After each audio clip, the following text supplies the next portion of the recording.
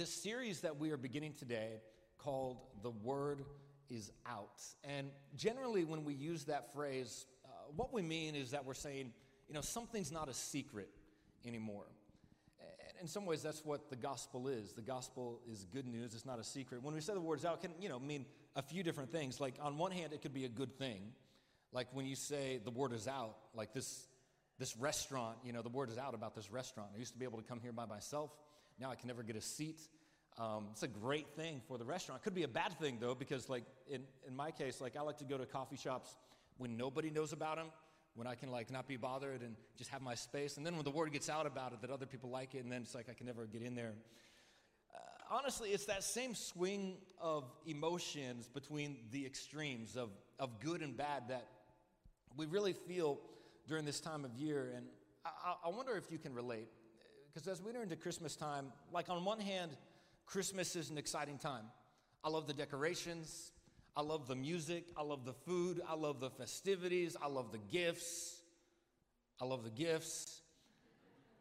But on the other hand, there's crowded schedules. There's increased activities. There's increased demands. There's greater expectations. And to take it even a little bit further, sometimes the merriment of the season can only serve to magnify what's missing in our lives.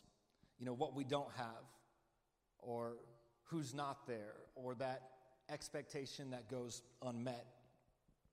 And if you've ever felt the tension between merry and melancholy, well, I want to use today, I believe it's going to be helpful for you, because I'm going to use two passages of Scripture to give you a practical step that you can take regardless of whatever situation you find yourself in this holiday season and this next year. And on the surface, like neither one of these passages that we look at is going to strike you as a Christmas text. Because when we think of the Christmas story, when we think of Christmas in the Bible, generally what happens is we think of one of the Gospels. We turn to the Gospels, the beginning of the Gospels, particularly the synoptic Gospels. It's Matthew, Mark, and Luke. These are synoptic, just means all from the same perspective. We turn to the beginning of these, and those are the places where we get, like, the birth of Jesus. That's where we see an angel appear to Mary, or we see, an angel appear to Joseph, or we see, the wise men come, or the shepherds in the field, or, the star in the sky. We see those different things. But where I want to look is in the Gospel of John. And in the Gospel of John, it's a little bit different. John's account of the Christmas story is a little bit more bare bones. Like John doesn't start with a prophecy. John doesn't start with an angel or shepherds or wise men. John doesn't even have a baby when he talks about the Christmas story. John's gospel doesn't have any of the things that we're used to. There's no stable, no manger, no angel, no Joseph or Mary, no Bethlehem, no shepherds, no wise men, no star, no baby. You see, John starts at the very beginning. I want to read it to you in John chapter 1, verse 1. This is what he says. In the beginning was the Word, and the Word was with God, and the Word was God. He was with God in the beginning. Through him all things were made. Without him nothing was made that has been made.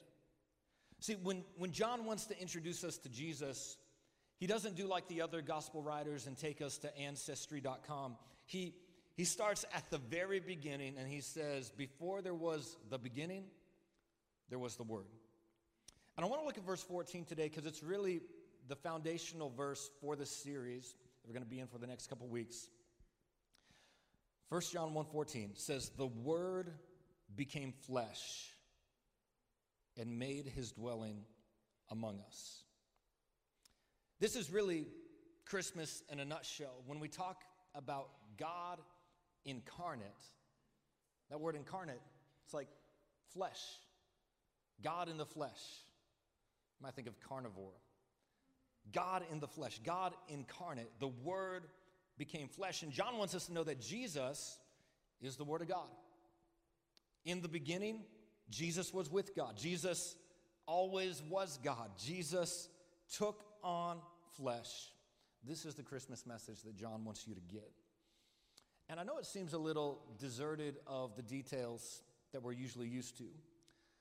But before you think you can't have Christmas without a cradle, I want to use this bare bones text to help flesh out some of God's truth in your life. So I'm calling this message today, if you're taking notes, A Word for Your World. A word for your world. Now, it's always my custom to pray before we get into the preaching of God's word, because I know I need God's help when I get up here. I don't just ever want to be up here speaking out of my own mind. So would you just bow your head with me and let's go to the Lord in prayer. God, we thank you so much for your word. Thank you, God, that every time we open up your word, you speak. So, God, we ask that you would do it again, that you would use your word and that you would speak through me. And only you, God, can take one message and personalize it and individualize it for each person. So, God, that's what I would ask, that we would hear clearly from you. Whatever walls we have up, that you would crash through the walls and really speak to our heart. I thank you for it, God, in Jesus' name. And everybody who agrees with that can say amen. Hey, have you ever had a Christmas that didn't feel like Christmas? Have you ever had that happen before? Maybe for some of you it was like last year, right? Just didn't feel quite like Christmas. I think for me, we've had some of those Christmases, but for me, the one that sticks out in my mind is 11 years ago. 11 years ago, we were just in the infancy stage of launching this church. My wife and I had moved here, really didn't know anybody yet. And like the Virgin Mary, she was great with child. Our son Oliver, we didn't know we were having a boy at the time, but our son Oliver, she was in the final weeks of pregnancy. And because, it's just given me so much appreciation for the Bible and what Mary had to go through, because in those final weeks of pregnancy, everything was more difficult. So we weren't going to travel because that was probably not going to be wise. And, we weren't really buying a lot of gifts because we were going to have to get some baby stuff, and we didn't know if we were having a boy or a girl at the moment, so we were just going to hold off on that.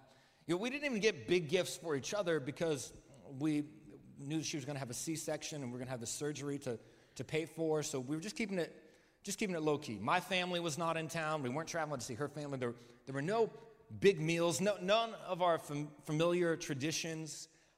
Even like, if you know my wife, you know the script, we only had one tree up. I refer to this as the good old days. So we had one tree because it was too much work to do all the decorations, so our house was not decked out, and it was Christmas, but it didn't really feel like Christmas. It was just kind of bare bones. It was the first time we deviated from some of our big traditions. No family, no travel, no big meal, no big gifts, no tradition. Almost like John's gospel when you think about it, void of some of the elements that we usually associate with Christmas. No manger, no shepherds, no wise men, no angel. And sometimes being absent of the things that you're used to is exactly what this season feels like. So sometimes even life can feel a little bit bare bones. That's what it would have been like for Ezekiel. I don't know if you know about Ezekiel, but Ezekiel was this Old Testament priest and prophet who was living in exile in Babylon. And being in exile meant that nothing was normal. The familiar traditions he grew up with would have seemed like a distant memory at this point, because Ezekiel, along with the other Israelites, were refugees in a strange land.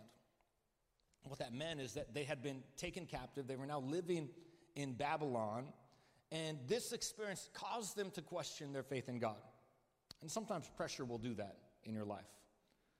So sometimes when what you experience isn't what you expect, the unmet expectation can lead to despair. And for the Israelites, it seemed as if God hadn't kept his promises, because for the Israelites, they had believed that they were going to be living in the promised land. And at one point, they had lived in the promised land. They thought they were going to have a king and be a great nation. At one point, they were. But if you know the Bible history, the text, things didn't really work out that well for them.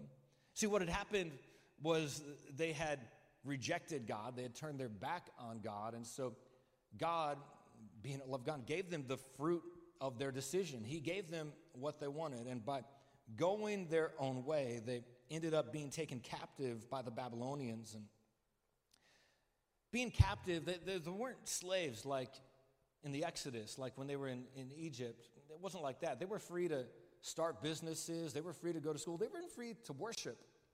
But it wasn't the same. There was no temple. Their land had been ravaged, and nothing was like it used to be. And in the absence of familiarity, God gives Ezekiel a message. And what's interesting is whenever God would give a prophet a message, in the Bible, you always see it referred to as a word. A word. A word from God. That's why John doesn't take time to explain what he means. When he starts out his gospel, he doesn't say, in the beginning, Christ. He doesn't say, in the beginning, the Lord. He doesn't even say, in the beginning, Jesus. He just says, in the beginning, the Word, with no explanation of what he's talking about. Now, whenever you see like a term used in Scripture without explaining what it means, you can infer that the audience wouldn't have needed an explanation. They would have known exactly what he was talking about. And for the Jews of his day, they would have known. Because whenever they heard the phrase, the word, they associate with all these Old Testament prophets like Ezekiel, where over and over again you read, the word of the Lord came. The word of the Lord came to so-and-so. The word of the Lord came. And when you see that phrase, it's simply God revealing himself, his person, his nature, his character, his will, his wisdom, and his truth. So when John says the word, he's talking about the very nature and character of God, and it's the same word that comes to Ezekiel and gives him an interesting message. See, Ezekiel has this vision. It's found in Ezekiel chapter 37. And in his vision, he says this, "The hand of the Lord was on me, and he brought me out by the Spirit of the Lord, and he set me in the middle of a valley. It was full of bones. And he led me back and forth among them, and I saw a great many bones on the floor of the valley, bones that were very dry. And he asked me, 'Son of man, can these bones live?' I said, 'Sovereign Lord, you alone know.' And then he said to me, 'Prophesy to these bones and say to them, dry bones, hear the word of the Lord. This is what the sovereign Lord says to these bones. I will make breath enter you, and you will come to life. I will attach tendons to you and make flesh come upon you and cover you with skin. I will put breath in you, and you will come to life. Then you will know that I am the Lord.'" Now, I'm not trying to suggest that as you go into this holiday season, you are going to be surrounded by deadbeats and boneheads. That's not where I'm going with this text. But I do want to submit to you that this scripture is a very powerful case study in the power of what's around us. Because the truth is, you'll either let your environment affect you, or you will affect your environment. See, Ezekiel has this vision, but it's really a picture of his current reality. And so what I want to do in the time we have left is I want to take God's word to Ezekiel and give you a very practical step that you can take as you close out this year and look to the next one. Here's your assignment. It's very simple, it's very focused, very direct, very doable. I'm going to challenge you to get as focused as you can. Here's what I want you to do. I want everybody here to seek God for one specific word that will define and direct your year to come. One word. One word that you can declare over the dry bones and dead zones that you encounter. And I'll give you 3 quick reasons. They're all found in our main text, John chapter 1, verse 14. Because when John talks about the word, Jesus, he talks about this word that became flesh, made his dwelling among us. He says this, we've seen his glory, the glory of the one, the only Son who came from the Father, full of grace and truth. And the first thing I want you to know is that by choosing a word, declaring it over your life, the word brings grace. The word brings grace. See, the good news of the gospel is that Jesus has grace for your mistakes. He's got grace for your mistakes. He's got grace for your sin, grace for the areas where you fall short, grace for the areas where you don't measure up. And part of why I want to encourage you to seek God these remaining weeks as we close out the year, is because a word can be a reminder of God's grace on your life. Meaning that there are going to be some things that don't go as planned next year. There are going to be some situations you find yourself in that are disappointing.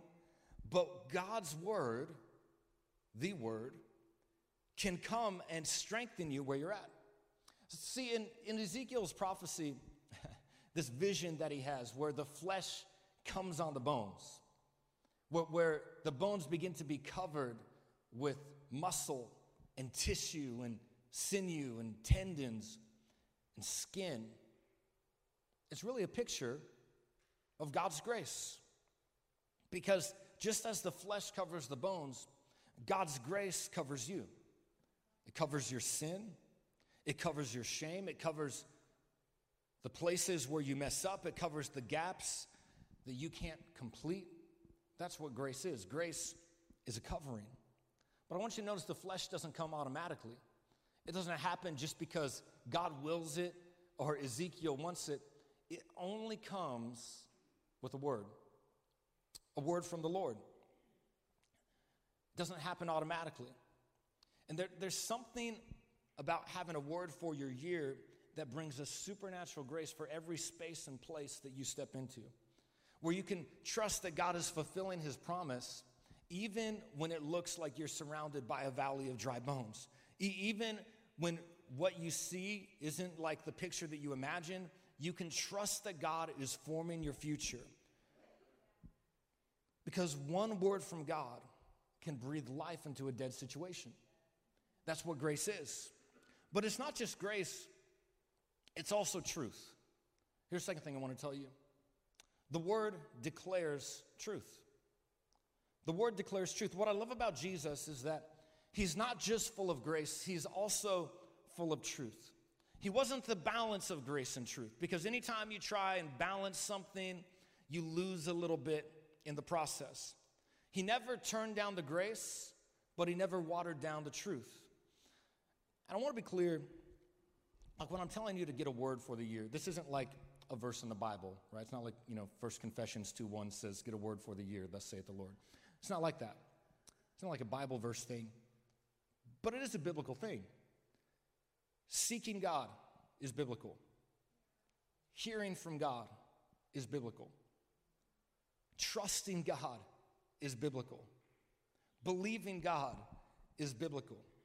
All I'm trying to do is flesh this out for you a little bit. I'm just trying to give you a practical handle on how you can seek God, hear from God, and trust him in the coming year.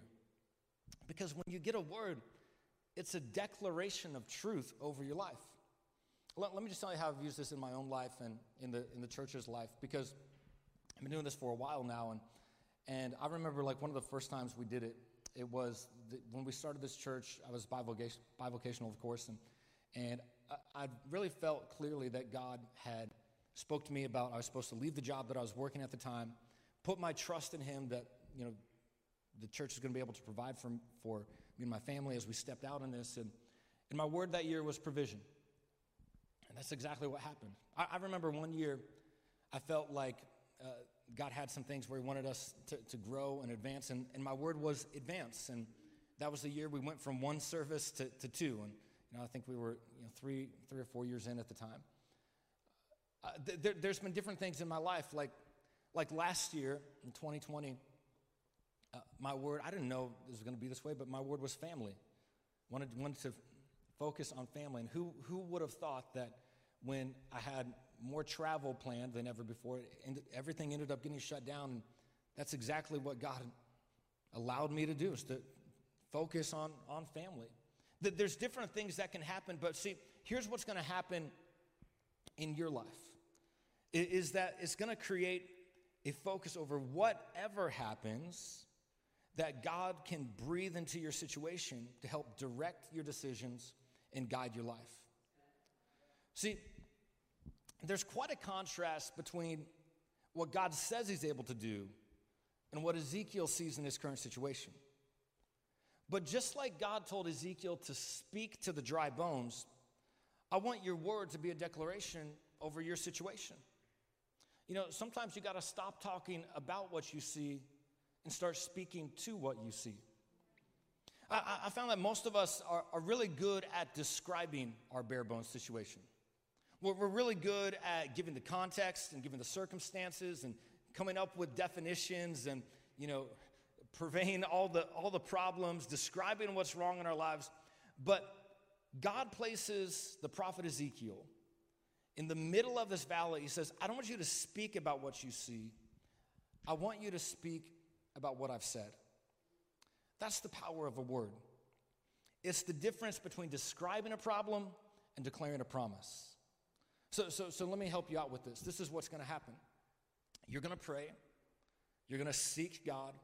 You're going to trust God. And God is going to bring a word to you. I don't know what it's going to be. Maybe it's going to be trust. Maybe it's going to be peace. Maybe it's going to be joy. Maybe it's going to be discipline. Maybe it's going to be truth. God's going to speak a word to you. And when you get that, that's going to put confidence in you. Because now you've heard from God.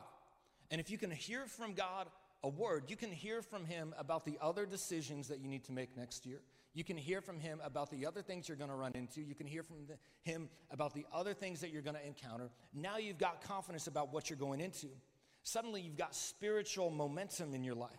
And you take that one word, and this is what you're going to do. You're going to take that one word, and then you're going to go to Google, not Yahoo or Bing. Does anybody even use it? You're going to go to Google, and you're going to type in there, patience in the Bible, peace in the Bible, trust in the Bible. And you are going to get more verses than you ever knew were in the Bible, all right? And these are all going to come up. You're going to go through them, and you're going to read them. And as you read through them, there's going to be one that's going to speak to you. That's going to be your verse for the year. And then you're going to take that, and you're going to get it tattooed on your arm. Just, make sure you like it. Or you're going to, write it on your mirror, or you're going to put it on your fridge, or you're going to type a note in your phone and take a screenshot of it and put it as the wallpaper of your phone so that now every day you've got God's word in front of you. Every day you've got God's grace in front of you. Every day you've got God's truth in front of you. Suddenly, as you're going about your year, you're focusing on what God has for you. So, what's God's word for you? Because the word brings grace. The word declares truth. But can I tell you, the word is also personal. The word's personal. What I love about John is that even though his Christmas story might be free of details, it's not detached. He makes it personal. Because while the Jews would have understood the word to have been the character and nature of God, see, there were two audiences. There were also the Gentiles. The New Testament was written in Greek, and so the Greek word here for the word is logos. You've probably heard of that before. And in Greek thought, Greek philosophy, Greek religion, the logos was believed to be the title given to the creative force, the ordering, intelligent mind of the universe. That's why when John starts out, he says, in the beginning was the Word. He was in the beginning. Through him all things were made. Without him nothing was made that was made. Speaking to that Greek thought. But he doesn't stay there. What he's stating is that this logos is not some impersonal power. The logos is not some kind of floating principle of reason. The logos is a person. He was with God. He always was God. He says, through him, without him, his dwelling, his glory, to emphasize the fact that Jesus is a personal God. He cares about the details of your life. That's why your word should be personal to you. No one else has to get it. Doesn't have to make sense to them, but it should matter to you. Because a word from God can change your life. A word from God can change your world. I like the way the writer of Hebrews puts it. The writer of Hebrews, when he's talking about the word, when he's talking about Jesus, he says this. He's the reflection of God's glory and the exact likeness of his being. He holds everything together by his powerful word. He's a personal God, and he can hold your world together with one word, because he is the Word. He is the Word made flesh. That's why we celebrate Christmas. I don't celebrate Christmas because of all the traditions that we usually associate with it, the manger and the shepherds, the angels, the star. All those things are great. What we're really celebrating is the Word made flesh. It's funny because I told you that Christmas story of our Christmas, how nothing was familiar. We didn't have any of the typical traditions that we were used to. But the reality is that was the year we started some new traditions of our own. And there might be some things about your Christmas season that are abnormal. There might be some places and things that you go into that you prefer you didn't have to deal with. It might be something that's different this year for the first time, different people's houses, somebody not there, hardship that you had to endure. But maybe in the absence of some of the old tradition, maybe this can be a new tradition for you. That when you seek God for a word for your life, a word for your world, that it can be a reminder that he sent the word into your world because he's a personal God and he cares about you.